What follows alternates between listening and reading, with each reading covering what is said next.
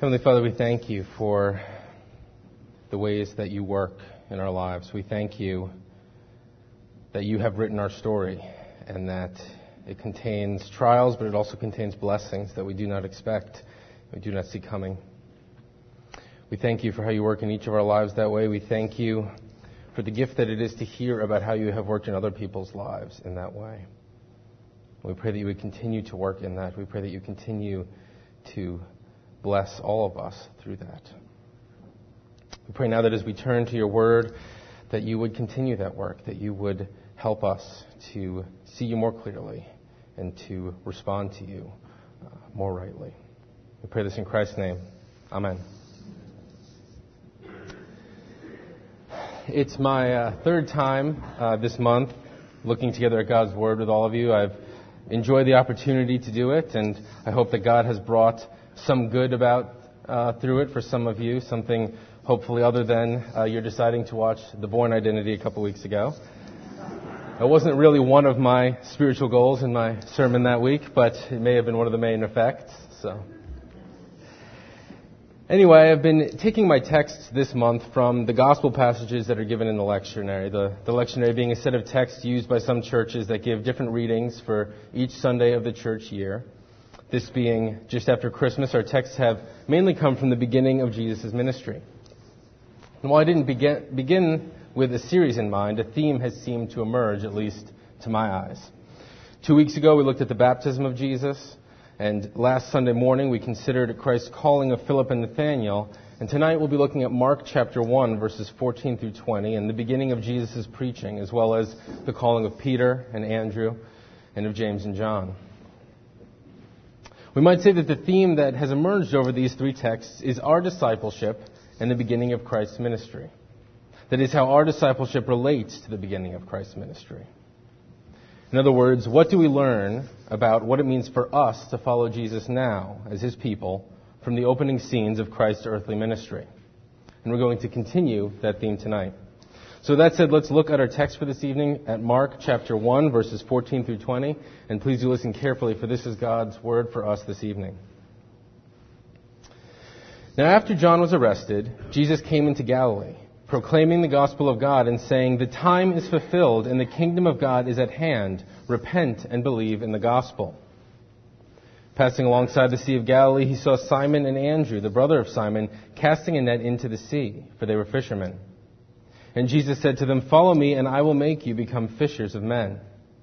And immediately they left their nets and followed him. And going on a little farther, they saw James, the son of Zebedee, and John, his brother, who were both in their boat, mending their nets. And immediately he called them, and they left their father Zebedee in the boat with the hired servants and followed him. This is God's word. I want to start as we consider our text this evening by asking you, how did that text hit you? What effect did it have on you?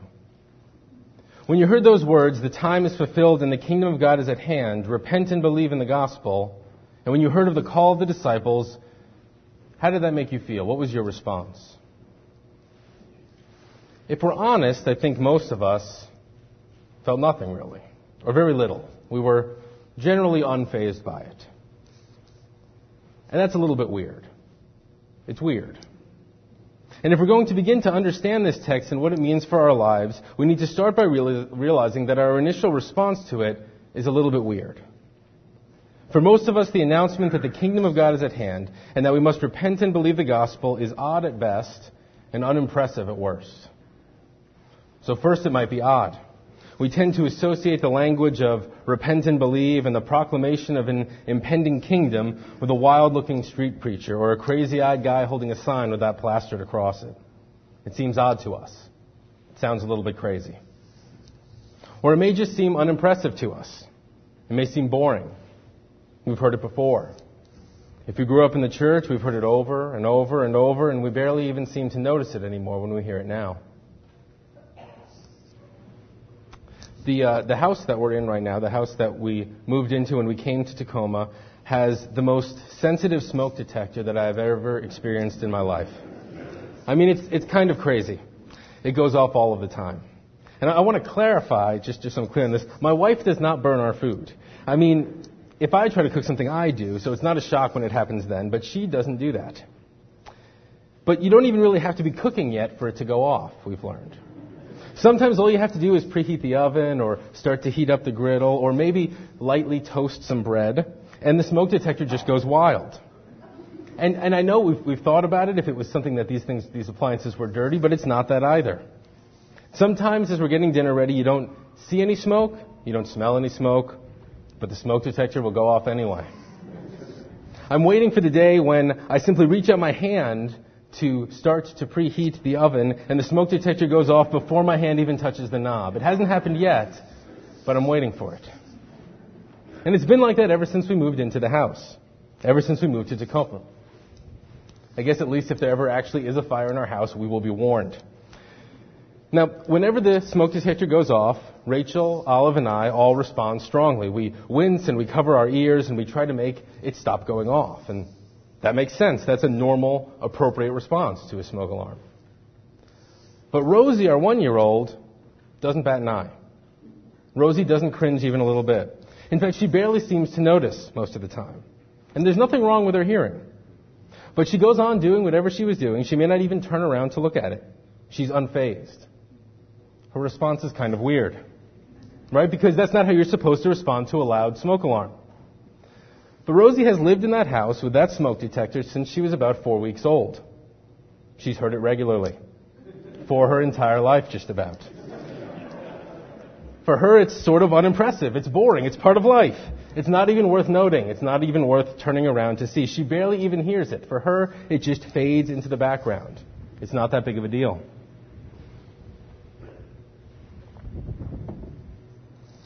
When we respond to our text this evening, feeling nothing, when we shrug it off, when we're unimpressed, we're a bit like Rosie and how she responds to the smoke alarm.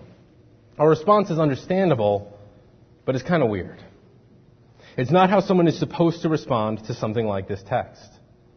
Our familiarity with Jesus' proclamation has made us deaf to it.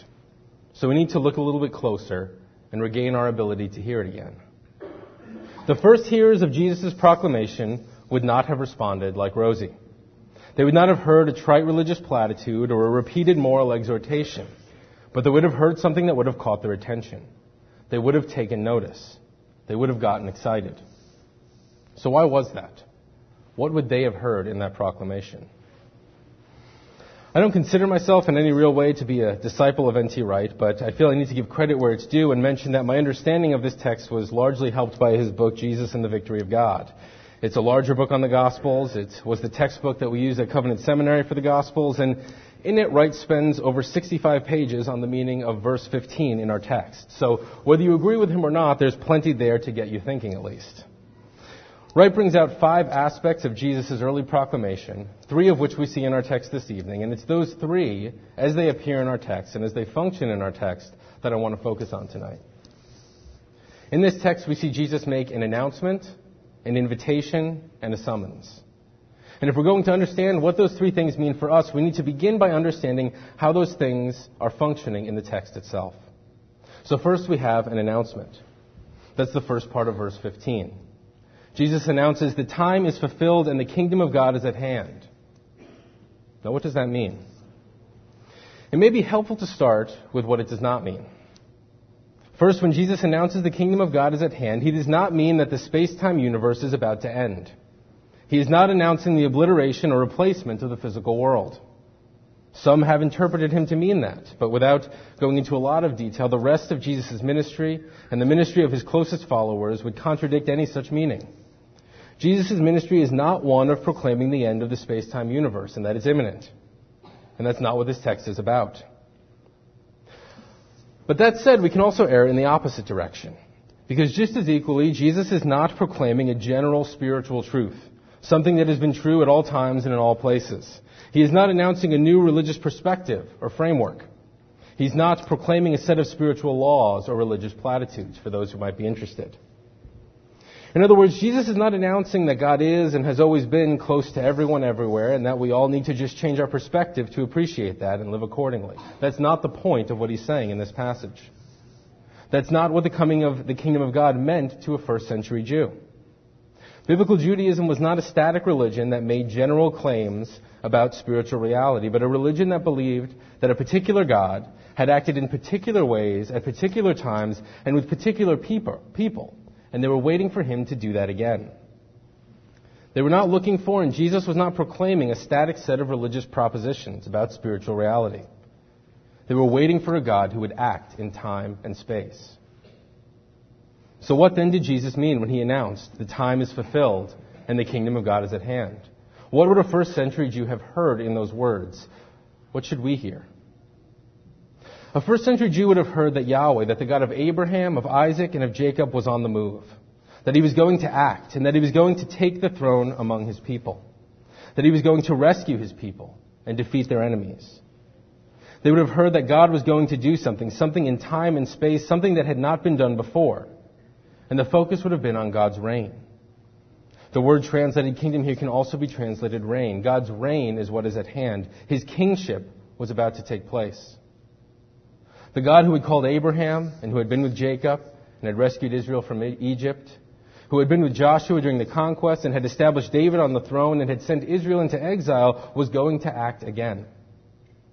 And by announcing it the way he did, Jesus was proclaiming that this event, the movement, the acting, the rescuing, the reign of God was going to take place through Jesus himself, through his ministry.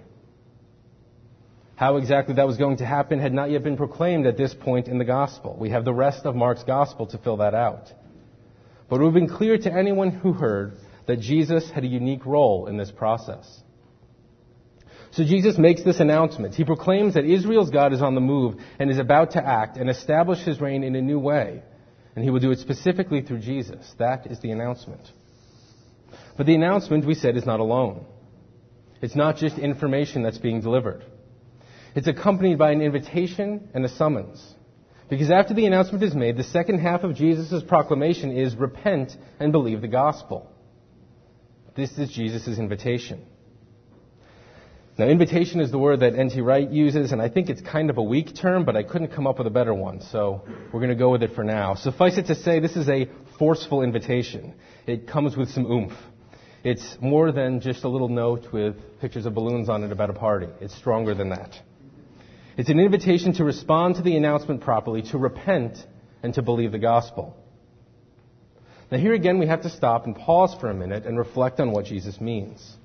Because for us, the words repent and believe and gospel are all technical religious terms. They mean very specific religious things for us.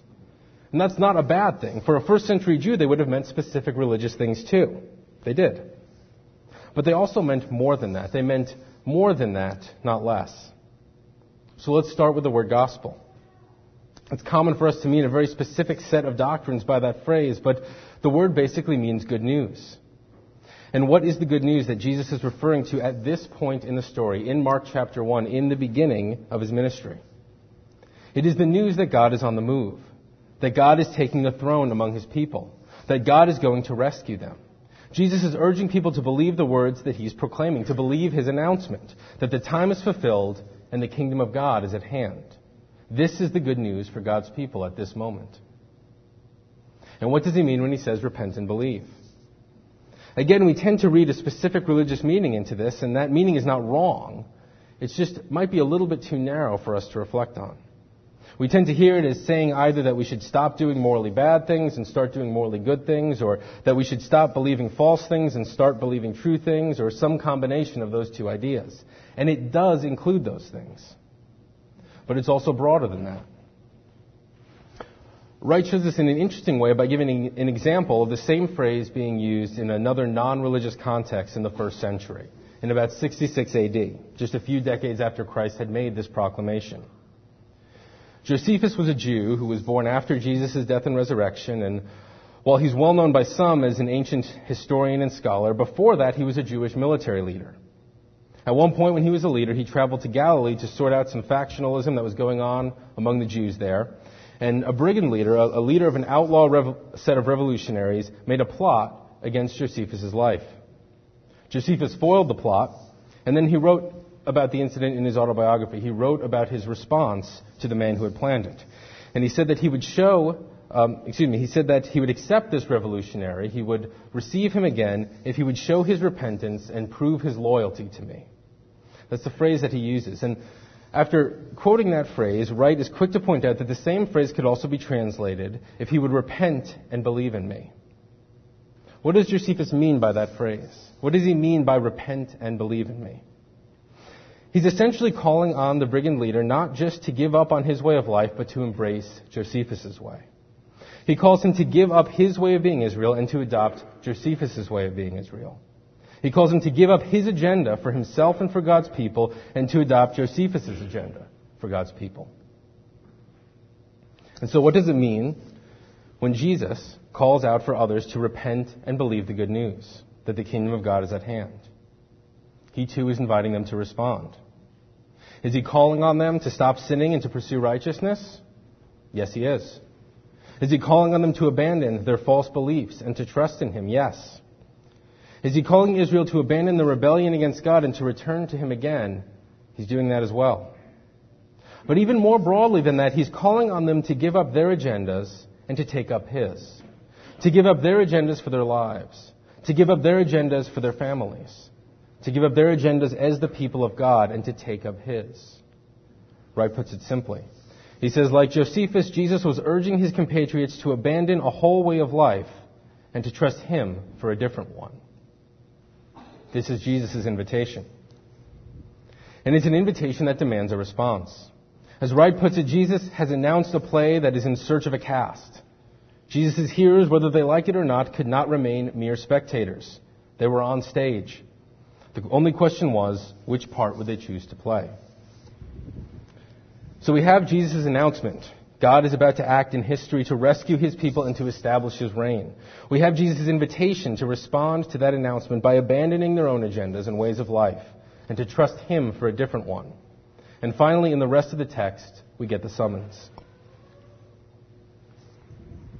Let me read again from verses 16 to 20. It says, passing along the Sea of Galilee, he saw Simon and Andrew, the brother of Simon, casting a net into the sea, for they were fishermen. And Jesus said to him, follow me, and I will make you become fishers of men. And immediately they left their nets and followed him. And going a little farther, he saw James, the son of Zebedee, and John, his brother, who were in their boat mending the nets. And immediately he called them, and they left their father Zebedee in the boat with the hired servants and followed him. In this part of the text, Jesus summons followers to help him in this work. There are a lot of questions that we often have about this text. Had Jesus spoken with these men before? Had they heard him preach? How well did they really know him before responding to this call? We're looking for the backstory. Mark and the other gospel writers seem largely uninterested in giving us that information, and so really we don't know much. What we do know is that after his announcement and his invitation, Jesus gave a summons for others to join in his mission, to help spread his proclamation and to extend his ministry. These men each received a particular stark summons. It is that summons for these 4 men to walk away from their livelihoods, their extended families, and their communities to follow Jesus that Mark draws our attention to. And that summons was significant. This was a culture that valued family more than many of us can appreciate. This was a culture where businesses remained in the family for generation upon generation. This is a culture where a family business was a safe and reliable way to survive in a time and place without much new economic opportunity or mobility. But these men walk away from their extended family, from their work, from their economic security, all good things, but they walk away from them because Jesus summons them to help his mission, to help in his agenda for Israel and for the world. So we have the announcement, the invitation, and the summons. And the 3 are all bound up together. In fact, they're so bound up that you can't really have any one of them without the others. The announcement of the kingdom demands the invitation and the summons because if it is true, then there's no other reasonable way to respond. Again, it's a bit like the smoke alarm. Let's imagine it was to go off one night, and it's not just because I'm heating up the oven. Let's say it goes off at 3 a.m., and Rachel and I wake up. How would we hear that alarm? Well, I think if we stop and think about it, in that alarm we would hear an announcement, an invitation, and a summons of sorts. There's first an announcement. The alarm announces, your house is on fire. That's what it tells us. But it doesn't just stop there with that announcement. If all we hear is an announcement and then we roll over and go back to bed, we've not properly understood the meaning of the alarm. It is an announcement, but it is inseparably connected to an invitation. And the invitation is simple. You should save yourself by getting out of here. Or to put it more simply, get up and run. Again, like I said, the word invitation is a bit too weak, but it is essentially a very robust and emphatic invitation to get up and go. But once again, it doesn't end there, because Rachel and I do not live alone. We have 2 daughters. And so the alarm, along with its announcement and invitation, also brings a summons. Get your daughters and take them to safety. And those 3 things are inseparable for us. We cannot hear one without the next one in the sequence. If it is announced to us that there's a fire, we cannot hear it without knowing that we must respond. And we cannot respond without considering our children. And the same is true with Christ's proclamation in Mark chapter 1. The announcement that God is about to act cannot be spoken or heard without including a call to respond rightly. And the call to respond rightly cannot be heard without including a call to spread the word for others to respond rightly as well. And so as he begins his ministry, Jesus sends out his proclamation. He announces the kingdom. He invites a proper response that Israel would give up her own agenda and adopt Jesus' agenda. And then for Andrew and for Peter, for James and for John, he summons them to play a role in his work. And they respond, hearing and obeying. That is good. Now what does that mean for us? What does it mean for us? We've just talked about what Jesus' proclamation meant at its specific time and in its specific place. And so, almost 2,000 years later and over 6,000 miles away, what does that have to do with us? Well, Mark did not write down these events purely for informational purposes. Mark expected this same proclamation to have a reverberating meaning through time and through space, down the line, down all the way even to us. The details of the application may be a little bit different, but Jesus' announcement, his invitation, and his summons remain for us as well. So let's think about them again. First, there is the announcement. The time is fulfilled and the kingdom of God is at hand. What does this mean for us? Well, it is still neither the proclamation of the end of the space-time universe, nor is it a static claim about general spiritual truths. For us, it is a call to respond to the fact that in some way the kingdom has come. As he said he would, God has conquered the enemies of his people, and he's established his reign through Christ. It did not look the way many first-century Jews expected it to. It was not primarily about the Romans. It was about greater enemies than them. Enemies that were not less real than them, but more. It was about defeating sin and death and the devil. And in his life, death, and resurrection, that is what Christ did. In his death and resurrection, Jesus made the decisive blow to his enemies, and they have been defeated. And on his return, they will be brought to a complete end, and the kingdom will be fully realized. But now we live in the interim. It is the interim, but it's not a mere lull. It is not a dull or a static time for us. It is a time when the effects of the kingdom of God coming in the 1st century AD are still being felt. In Mark chapter 1, Jesus announces that a bomb is about to go off. And in his death and resurrection, it does. But it doesn't stop there. Like an atomic bomb going off over the ocean, it's not only felt at the moment or at the exact spot of detonation. The effects ripple outwards. After the explosion over the water, waves rise up and then radiate outward and travel for miles. But unlike with a physical explosion, these waves do not lose their size or their power as they expand out. And we live on that wave. Our moment in history and every moment in history after Christ's death and resurrection is lived in light of that explosion and affected by it. The power of what Christ has done, of how the kingdom has come in his life and death and resurrection, is the spiritual reality that we live in. And so the call of the gospel is not for us a set of static spiritual laws or general spiritual principles, but the dynamic reality of the effect of Christ's work in bringing God's reign to bear. We look forward to when the effect reaches its height and Christ returns and death and sin and the devil are no more, but we still live in light of the fact that Christ's work has been done and the rescue of God's people is sure and the kingdom is established in Christ. So the announcement for us is that the kingdom of God has come in Christ. And what he did in the first century AD has rippled outward from that moment in time and shaped reality for us today. The announcement is the kingdom has come. And the invitation follows. Repent and believe the good news. That is the invitation for us today. It is the necessary implication of the announcement. Christ has changed everything. He has turned the world upside down, and now we are asked how we will respond. We hear in effect the same invitation the first century Jews did. Jesus urges us to abandon our whole way of life and to trust Him for a different one. He calls us to abandon our agenda and to take up His. What does that mean for us? Well, it means different things depending on where we are spiritually. What would it mean for you to give up your agenda and to follow Jesus' instead? And I mean you, specifically. It's easy with a sermon, it's easy when we start talking about repentance to start thinking about some other people that this text or these principles apply to. But I'm not asking, and more importantly, Christ is not asking what it looks like for your friend or for your enemy, for your spouse or for your child to give up their agenda and follow Jesus's. But what it looks like for you to give up your agenda and follow Christ instead. So what does it look like? Maybe you're here tonight and you're not a Christian. Or maybe you consider yourself a Christian, but if you're honest with yourself, Christ has no meaningful part of your day-to-day life. Well, for you, the meaning of this text is the most obvious one. Christ calls you to give up your agenda and to take up His. To give up your plans and your goals, to give up your values, to give up your deepest loyalties, and to adopt His. He calls you to repent and believe. He calls you to follow Him. He calls you to Himself. How will you respond? Jesus goes out, His call goes out, and He doesn't leave any room for spectators. There's no audience in this play.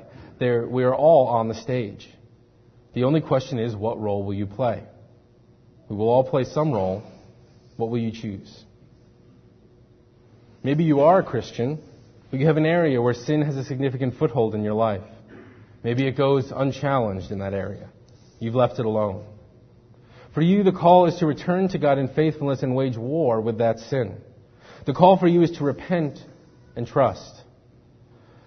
The call for you is to give up your agenda for this area of your life and to adopt Christ's agenda for it. Whether you like His agenda or not, whether it seems pleasant to you or not, our call is to trust that it is best, that it is good, that it will make us fit for His kingdom. And finally, maybe you are a Christian and no specific area of unchallenged sin comes to mind tonight. In some ways, the most complex or difficult form of this call may come to you. Because you need to ask, how is your life oriented? Whose agenda are you following? It is possible to live what appears to be a very ethical life, while at its deepest level, our lives are really about our own agenda and not Christ's. In what areas can you see that in your life? It may be your job. Has it crowded out other callings in your life? Callings to your family, callings to the church, and not because you need to work more to make ends meet or because of how your work will serve others, but the primary motivation is because you've chosen a specific trajectory of career success that is more about your agenda than it is about Christ's. Or it may be about your family. If you're honest with yourself, when you think of your family, whose kingdom is it in your mind? Do you think of it as an outpost of Christ's kingdom, or do you think of it as your kingdom? You may think of it as your kingdom that's in a strong alliance with Christ's kingdom for sure, but do you still ultimately think of it as yours? In your mind and in your cultivation of your family, does it exist to serve Christ's kingdom, or does it exist for itself? Does it exist for you? Whose agenda does it serve? If not your job or your family, it may even be a hobby or a form of entertainment. In our culture, we often define ourselves by our hobbies, by aspects of our entertainment. We make it part of our identities. Maybe it's something else. But whether it's our jobs or our families, our hobbies or something else, we all have areas of our lives where we have clung to our agenda and not to Christ's, where we have taken a good thing and made it into an idol. The challenge is to consider what that is for you. And what does it look like for you to set down your agenda in that area of your life and take up Christ's? Where do you need to do that? Where do you need to repent and believe? And so we have the announcement and the invitation, and finally we have the summons. Christ calls us to participate in his mission. Much like he called Andrew and Peter, James and John, he issues a summons to us to help him in the extension of the kingdom. He issues a summons for us to help him with his work. If we're going to grasp what that means for us, the first thing we need to do is recognize that this summons is somewhat absurd. It's a bit absurd. Let's think about it this way. In Mark chapter 1, we begin with the proclamation that Jesus is the Son of God. Similarly, in John chapter 1, we begin with the claim that Jesus is the divine Logos. That the Logos, he's the Logos that was in the beginning with God. The Logos that is God. We're told that through him all things were made.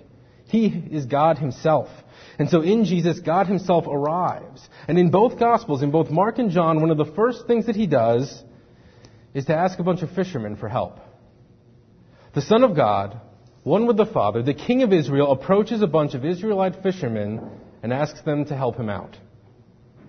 This is absurd. We should recognize that. And this absurdity continues today. This absurdity is how God chose to act then, and it's how God chooses to continue to act now. So let's think of it this way. What part of our summons to go out and to serve Christ's kingdom do you dread the most? Is it to go out into the world and to look at where there's brokenness and to serve in that place? Is it to face and respond to injustice around you that you'd rather ignore? Is it to show hospitality to those who are outside your comfort zone? To reach out to those who you find it difficult to relate to? Is it evangelism? Sharing your faith with others, making the gospel known to them? What is it that you dread? You know, one thing, not as part of Christ's calling on me, one thing I don't dread, I don't hate, but that I don't like to do is setting the table for dinner. Bear with me here, this is going to connect in a minute. I mean, I don't hate it, I don't dread it, but I don't really like doing it. But Olive, our 4-year-old, at least at this moment in time, loves it. She delights in doing it. Now, I know that there is a timer on how long that's going to last, but why is it that at this moment that she loves doing it? Why is it different for her than it is for me? Well, it's because setting the table is an adult thing in her mind. It's a thing that adults do. And she's a child. But she can help. She can do this adult thing. She can set the table, and it's exciting and fun for her because it's not something that she sees as being made for her. It's an adult thing, but she gets a chance to help do it, even as a child. And it's the same with our summons to serve Christ's kingdom. What part of that summons do you dread? Is it possible that you're seeing it wrongly? Is it possible that you're missing the absurdity of it all? Is it possible that you're thinking of it like I think of setting the table, when you should be thinking of it like Olive thinks of setting the table? Is it possible that you're seeing it as a regular chore instead of like a child getting to do an adult thing? Because seeking out brokenness and bringing healing to it is not really a human thing. It's a God thing. Facing injustice and seeking to bring righteousness to it is not a human thing. It's a God thing. Reaching out to the marginal or the difficult is not a human thing. It's a God thing. And gathering rebels into Christ's kingdom and making them into faithful sons and servants is especially not a human thing. It is a God thing. God has called us as humans to do God things, to help him in his God things. And it's absurd. But like a 4-year-old sitting at table or helping prepare dinner, that absurdity should make it a joy for us more than a burden. Now don't misunderstand me. The summons to serve the kingdom is hard. It is difficult. It can be very uncomfortable. But we should rejoice in the absurdity that God would make us part of the process. A process that he does not need us for, in which we are not fit for. But he calls us to come alongside him and help him do God things. So we have Christ's announcement. For us, the kingdom has come. God is on the move. Christ sits on the throne. We have his invitation. Repent and believe. Give up your agenda in every area of life and take up his. And we have his summons to be agents of his kingdom and to serve its extension. The proclamation has gone out. Whether we like it or not, we cannot remain mere spectators. Christ has left no seats for an audience. We are all on stage. Which part will you choose to play? Amen.